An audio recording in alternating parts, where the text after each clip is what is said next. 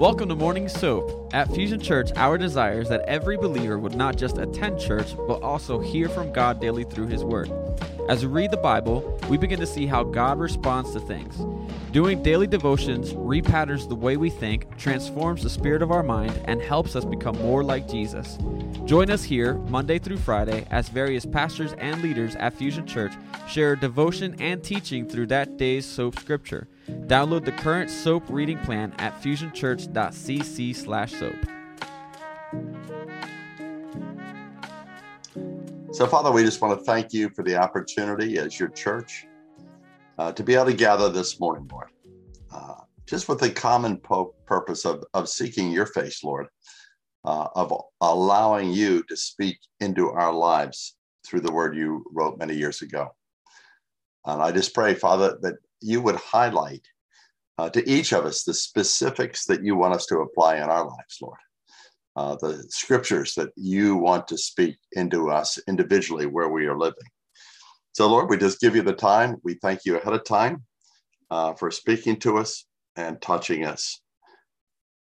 And we pray it, Lord, in your strong name. Amen. Amen. So today, we're going to be doing Romans chapter 6, 20 to 23. I mean, sometimes we read these long passages, but this is a short one. Let me just say one P.S. I wanted to say something last week on the soap, and I forgot to do it. We were looking last week at Matthew 2 and the wise men. And one of the points I was trying to lift up is the idea of spiritual hunger and how that can be a good thing and can get us closer to the Lord. And I just want to lift up a book on that topic, a classic that you may want to get into someday. And it's by A.W. Tozer. That's his initials, A.W. And then the last name is Tozer, T-O-Z-E-R. And it's called The Pursuit of God. It's a real classic in regards to seeking God, to get closer to him, to be more intimate with him. And I think it might really feed your soul. So I just want to throw that in from last week. So let's look at Romans chapter 6 and verses 20 through 23. For when you were slaves of sin, you were free in regard to righteousness. Therefore, what benefit were you deriving from the things of which you are now ashamed? For the outcome of those things is death. But now, having been freed from sin and enslaved to God, you derive your benefit, resulting in sanctification and the outcome, eternal life. For the wages of sin is death, but the free gift of God is eternal life in Christ Jesus our Lord. So 4 small verses, but boy, do they have impact as we apply them in our lives. So as I'm looking at these 4 verses, just 2 specific ideas came to my mind. Is number 1, either we're living in a state of slavery to some level, or we're living in freedom. That would be point 1. And point 2 is there's results that occur in our life when we live in either slavery or freedom. We'll see that freedom produces certain things and slavery produces certain things in our lives. So let's just jump into that first point. Are we living in slavery to sin, or are we living in a state of freedom? And to jump in here, I just want to start out with a verse that's before Romans 6. It's back a little ways, just to kind of set the stage here, because if we don't buy this, then the idea of slaves to sin is not going to make any sense to us. And the verse I'm referring to is Romans 3:23. And it says in that verse, all have sinned and fallen short of the glory of the Lord. All have sinned and fall short of the glory of the Lord. So what that's saying is every human being that has ever walked upon the earth has sinned. And we see that all through the Old Testament and New. There's no perfect people. That refers to anybody in the past that we see in the Bible. That refers to the present. That refers to you. It refers to me. It refers to people that are not on the soap. every human being, past, present, and everyone that will be born in the future, battles a problem. The Bible calls that problem sin. And basically, as we go forward, we'll see that not only do we battle sin and guilt, but we also battle bondages. That sin kind of entraps us, and it kind of like an octopus puts its feelers around us and holds us fast sometimes. And I think an illustration of this that probably speaks most to me about this battle with sin and slavery to it, or you might call bondages, is found in Romans chapter 7. So if you just flip your page, Romans 7:15. This is the Apostle Paul. Okay, and he lays out, I appreciate Paul. He doesn't dress it up and put on a facade. He's very real in the scriptures about his own life and his own struggles and his own victories.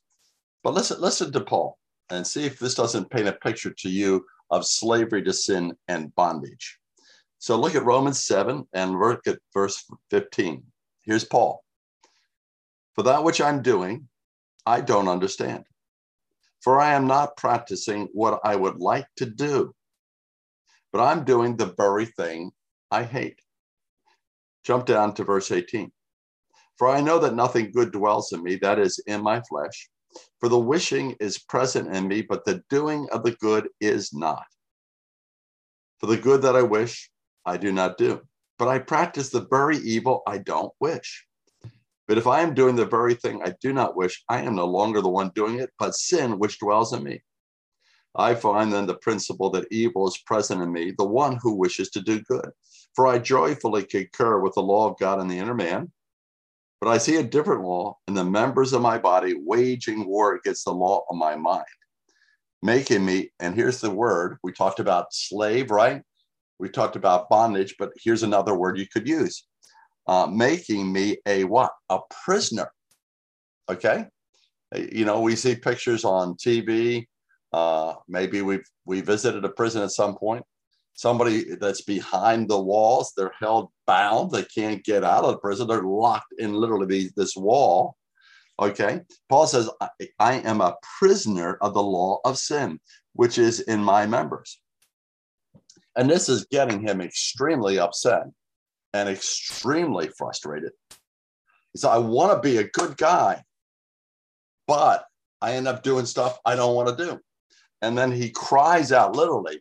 And sometimes we have to get to a desperate state in our lives to get freedom.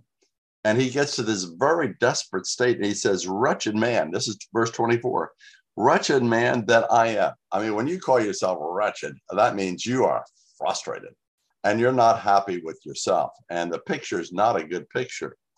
Wretched man that I am, who will set me free from the body of this death? Who will set me free from the body of this death? So the way I see Paul at this point, he's saying, I feel there's a slavery. Something's holding me back. It's, if you remember the movies, some of the old days, the ball and chain, and you can picture the chain gang, you know, and they're walking down the road, but they're shackled in the ankle, and there's a ball, and they have to drag that. Why? It's a way of restraining them from breaking loose. And I think there's people that go through, and I'm talking about not just non-Christians, definitely non-Christians, but I think there's also Christians that go through their entire Christian walk with, in a sense, a ball and a chain, and they don't have a free stride. They're always pulling this ball and chain that's bothering them and holds them hostage. So what are some of the bondages? And I think there's a lot of bondages that can hold us back. It could be a non-believer, and this could also bleed over into a believer's life. There's many of these, but when I was thinking of bondages, there were 5 specific ones that came to my mind. So the first bondage, I think, can be the bondage of guilt. And this is a person that constantly feels condemned. constantly feel condemned. They are perpetually beating themselves up. They can't accept God's forgiveness. And they feel like, I'm a sinner. I'm a sinner. I'm no good. And they hear the voice. And Satan is really good. He's very good putting his voice in there and saying, you're worthless. You're a loser. You're this, you're that. But the Bible's very clear that God does not want us to live under the bondage of a guilty conscience all the time. Because again, the book of Romans is an amazing book. And if you see where we were, if you look at Romans 8:1, there is therefore now no condemnation for those who are in Christ Jesus. There's no condemnation. So biblically, we should not be living with guilt. The Bible's very clear. It says in 1 John, if we confess our sin, own up to it, the Lord says he is faithful to forgive us our sins and to what? Cleanse us from all unrighteousness. It could be like somebody that's extremely dirty. And the Lord says, I'm going to take the soap and the water of my word and my spirit, and I'm going to wash you clean as if you've never sinned. So one of the real barriers, I think, in bondages is people can carry the ball and chain of guilt and condemnation like a black cloud over their head throughout their life. And that is not what God wants. The second bondage I see is the bondage of addictions. A bondage of addictions. And the ones I think that come to mind immediately would be drugs, alcohol. Right off the bat, boom. I don't want to drink, but I drink. I don't want to take drugs, but I do. There's other addictions, certain types of pills people can get hooked on. There's bondages to smoking. Over the years, I've heard many people, I just don't want to smoke, but I do it. A big one right now in the population, but even in the church, is pornography. Unfortunately, we're told that stats are telling us this is increasing. Bondages to buying things, binge buying. I've got to go out. I've got to go out and shop, trying to fill an emptiness on the inside. Bondages to food, overeating. Like, I know I shouldn't eat. I know, but I eat, and I eat, and I eat, and I eat, and I eat to somehow bring a calm to myself. Addictions to watching TV. Some people, like, it's almost a good part of the day. I'm going to watch the soaps. I'm going to do this and that, and they get hooked to the TV. And the one I find very interesting, that studies are showing, particularly in our youth, bondages to texting. Believe it or not, it's like, I can't not text. I got to have my phone. I got to be able to text. And they're doing all this. And the fact, sometimes when you go out to eat, sometimes it's fun, interesting. I'm seeing people and the family that's sitting together, and everybody's sitting there doing this texting thing. It's almost like, literally, it's a form of an addiction. I can't stop doing it. I do not believe God wants us as his children to carry the ball and chain of an addiction. And that could be any one of us that we might be wrestling with something. I think another ball and chain that people have is carrying bitterness. Bitterness. A grudge. Somebody did something to me in the past, and I'm not going to let it go. And it seethes within them. It boils with them, this anger. You did that to me. And they play that over and over in their mind, and it just fires them up, gets them bitter. They hold a grudge, and it literally begins to eat them up on the inside. So definitively, you do not want to carry that ball and chain. It will short circuit your walk with the Lord, no doubt about it. The fourth bondage I see is the bondage of jealousy, where people are consumed with comparing themselves with other people. And it basically finds its root in, I want what you have. I'm not satisfied with what I have. I want what you have. I want your fame. I want to have the money that you have. I want to have the material possessions that you have.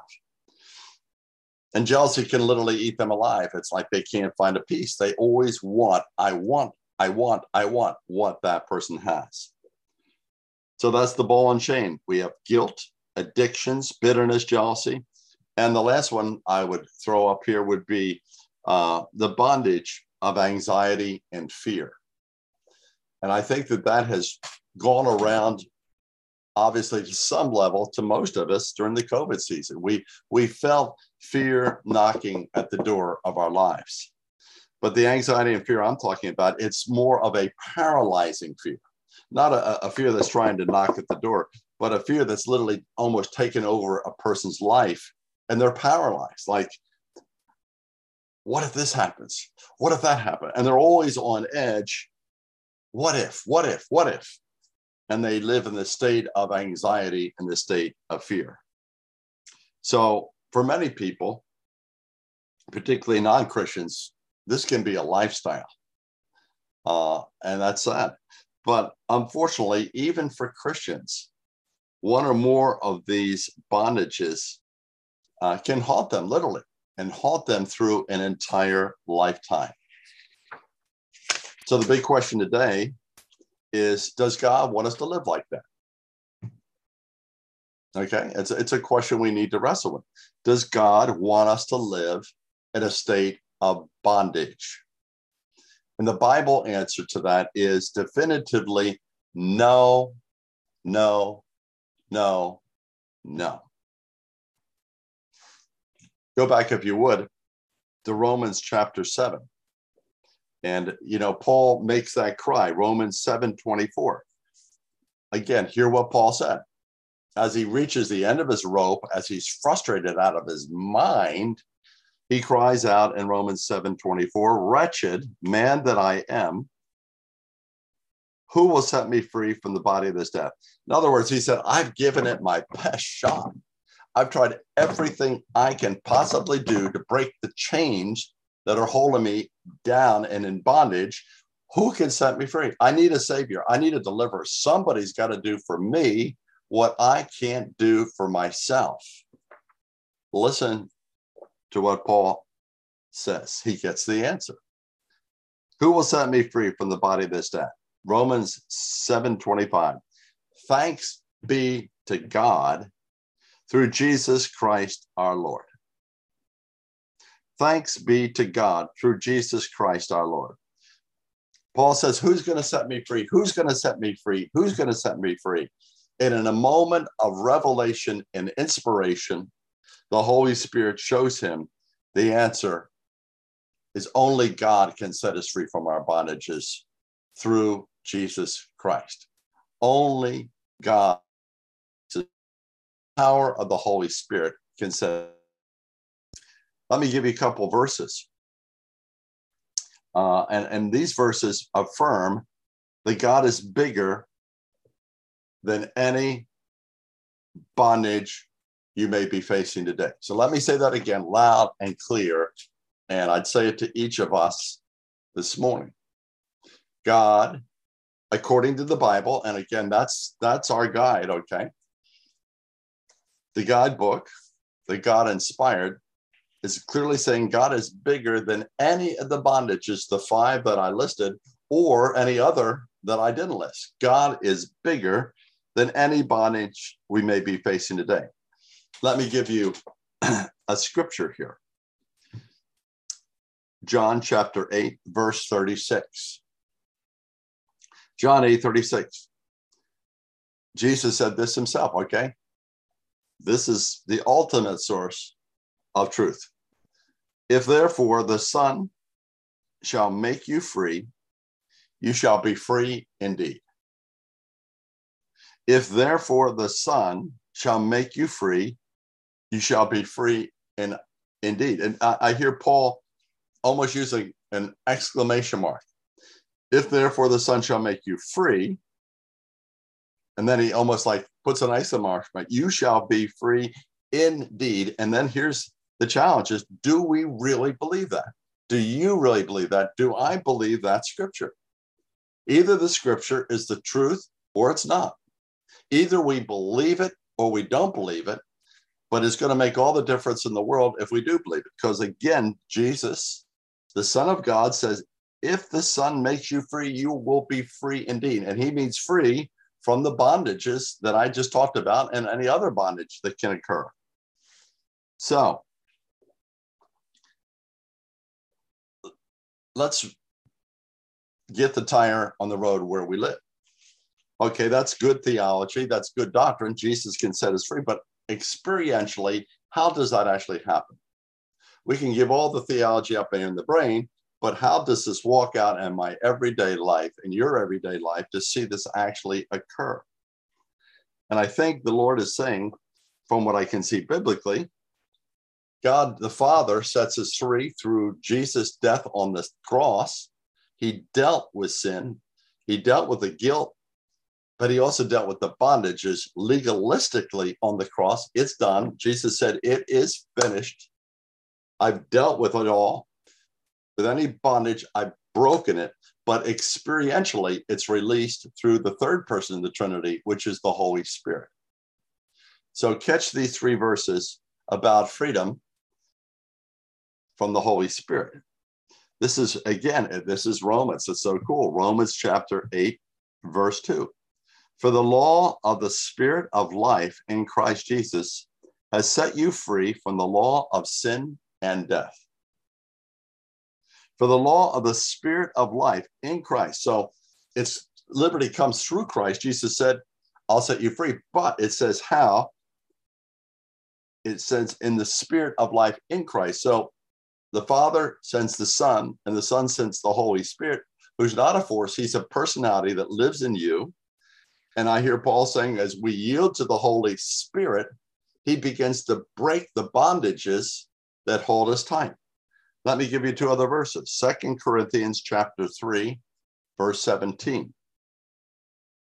Now the Lord, and that would be Jesus, okay? Now the Lord is the Spirit. And where the Spirit of the Lord is, there is liberty or freedom. Now the Lord, Jesus, is the Spirit. They're kind of intertwined. What's true of the Father is true of the Son, is true of the Spirit. They work as a team. And as the Father works through the Son, through the Holy Spirit, he says here, there is liberty. Let me give you one last verse, Galatians chapter 5, verse 16. Paul says this, walk in the Spirit, and you will not carry out the desires of the flesh or the bondages of the flesh. Walk by the Spirit, and you will not carry out the desires of the flesh. Okay, so the Son sets us free on the cross. That's made real through the Holy Spirit. But again, let me try to even make it more practical in an everyday kind of a setting to try to make it a little bit more real, you might say, in our everyday life. So let's just say you're fighting a bondage to cigarette smoking. It could be any of the other ones I'm talking about. It could have been it can be a bondage to guilt, addictions, bitterness, jealousy, anxiety, fear, whatever. But I'm just going to pick cigarette smoking because over the years as a pastor, I've heard a number of people and they just say, Pastor, I want to stop smoking. I want to stop. I want to stop. I want to stop, but I can't. I want to stop and I can't. So let's just use cigarette smoking as an illustration of some form of a bondage you and I might be wrestling with. I think the first thing we need to know if we're dealing with a bondage is do not focus on the bondage. Do not focus on the bondage. Don't focus on the problem. And again, when I hear people speaking, I hear them say, I'm not going to smoke. I'm not going to smoke. I'm not going to smoke. No, I'm not going to smoke. All of their attention, all of their focus is on the problem. It's on the bondage. They're looking at the problem. They're looking at the bondage. And basically what they're subtly doing is they're trying to beat this thing with their own ability and their own power. I'm not going to smoke. I'm not going to smoke. They're trusting in themselves. I don't think we see it directly, but it's just subtle that we think we're trusting God, but we're really trusting in me. No, I'm not going to smoke. So I would say a better approach to that would be, Lord, I've tried to break the bondage of smoking over and over and over and over and over again. It isn't working, Lord. So, Lord, I'm asking you to do for me what I can't do for myself. Lord, I don't want to smoke. I can't stop this in my own ability and power, but I'm yielding to your Holy Spirit in me. And Holy Spirit, I'm trusting you to do for me what I can't do for myself. I'm trusting you to do this. Now think about it. Is the Lord who made the heavens and the earth, the Lord who keeps every star in the right spot, the Lord who gives billions of people the next breath, is that God? Is he big enough to stop somebody from smoking? Man, if he can't do that, we better throw it in. And we'll just turn on the soap off right now, because then we're done. Is the God who made the heavens and the earth, is he bigger than anything else? Is he bigger? We looked at, is he bigger than guilt? You better believe he is. Is he bigger than any addiction you might be facing? Absolutely. Is he bigger than a bitterness? Absolutely. Is he bigger than jealousy or anxiety or fear? Yes, yes, yes, yes, yes. He is bigger. So I think the practicality is, Lord, I can't beat the bondage, but you can. And Lord, I focus not on my problem. I don't focus on my bondage. I focus on you, the big God, who's able to do exceedingly abundantly beyond all I ask or all that I might think.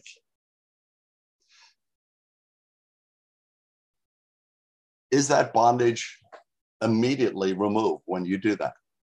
I know people that have been miraculously, they prayed that prayer.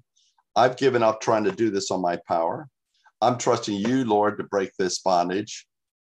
And I've known people that have instantaneously, literally instantaneously, have been set free of cigarette smoking, have been instantly set free from an alcohol addiction, and said, I all taste of alcohol went, boom, just like that. I don't believe, from what I've experienced over a number of years of ministry, that everybody is immediately set free from a bondage instantaneously. God can do an instantaneous miracle. In many cases, it's progressive. And we need to take the verses that I've talked about, and we need to meditate on them, and we need to soak in them till they penetrate us to deeper levels. And as we progressively do these, then the Bible says the truth will set us free. You shall know the truth, Jesus said, and the truth will set you free. So it may be an instantaneous miracle, or it may be a process. I'll give you an illustration. One of those battles that could hold us in bondage is bitterness. And in my first church, I had a battle with bitterness. It was not an instantaneous deliverance. There was a fellow in the church that was spreading rumors about me that were false. I had counseled he and his wife, and I was trying to point out in that situation in marriage counseling, I felt that he was doing something wrong. And he was one of the leaders in the church. And I confronted him straight out, and he did not like it at all. He thought I was siding with the wife, and he began then to go behind the scenes and say negative things about me, which was not very nice and was not helping the ministry to go forward at all. And I know when he did that, that got me fired up.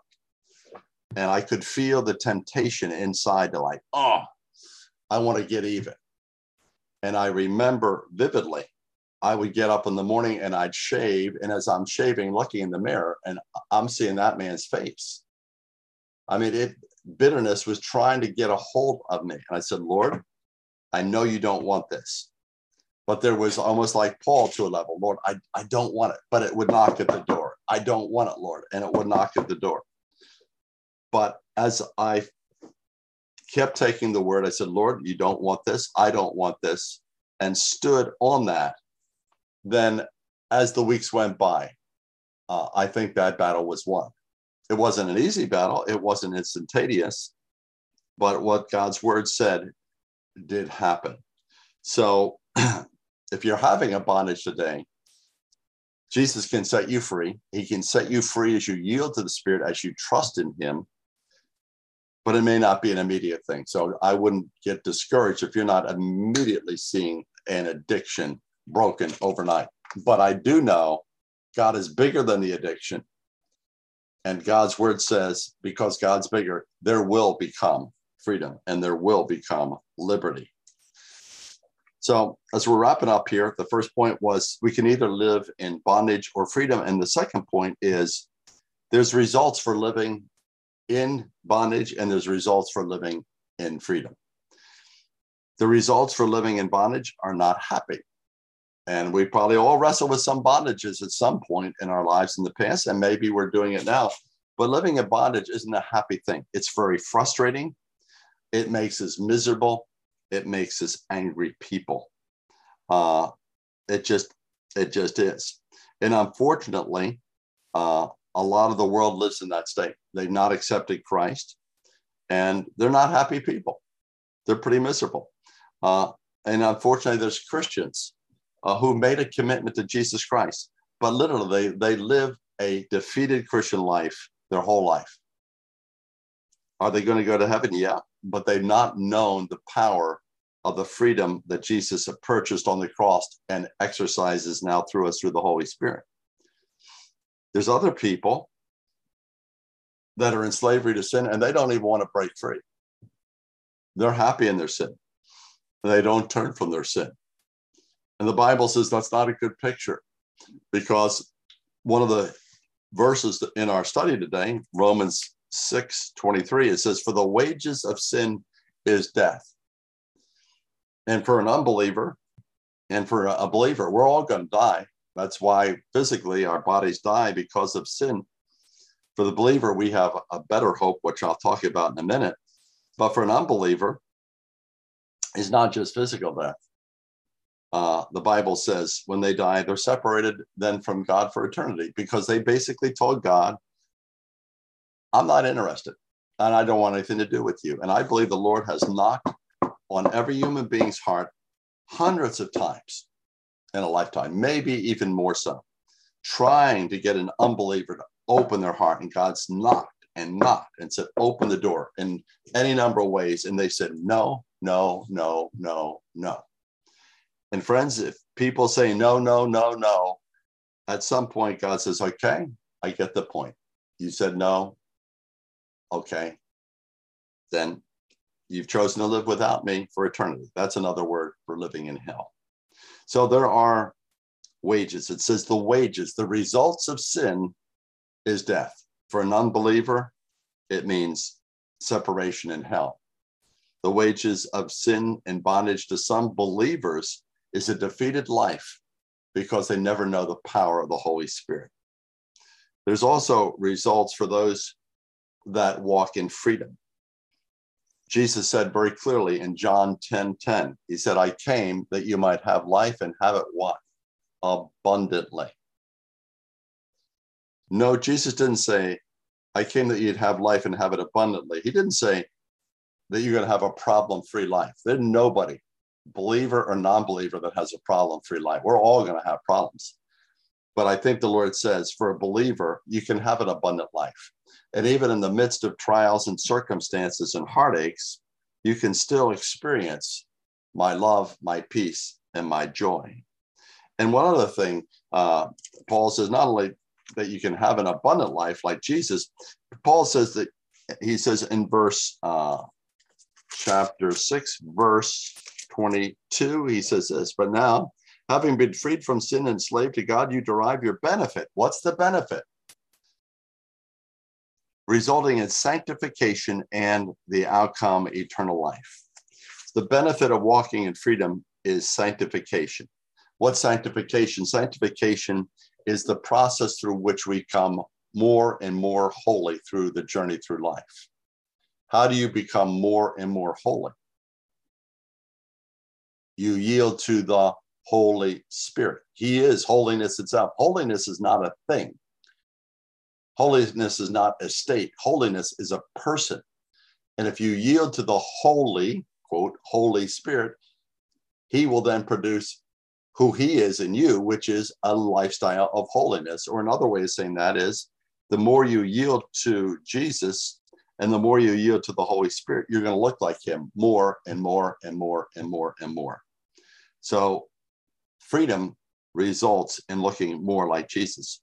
But freedom results not only that, it results in, as Paul says, and the outcome, eternal life. As we yield to the Holy Spirit, the fruits of the Spirit are love, joy, peace, patience, kindness, goodness. We begin to experience them to a level in this life, the more we yield to the Spirit. But it's never perfect here. We're on a journey. We get more and more holy as the days go on, ideally.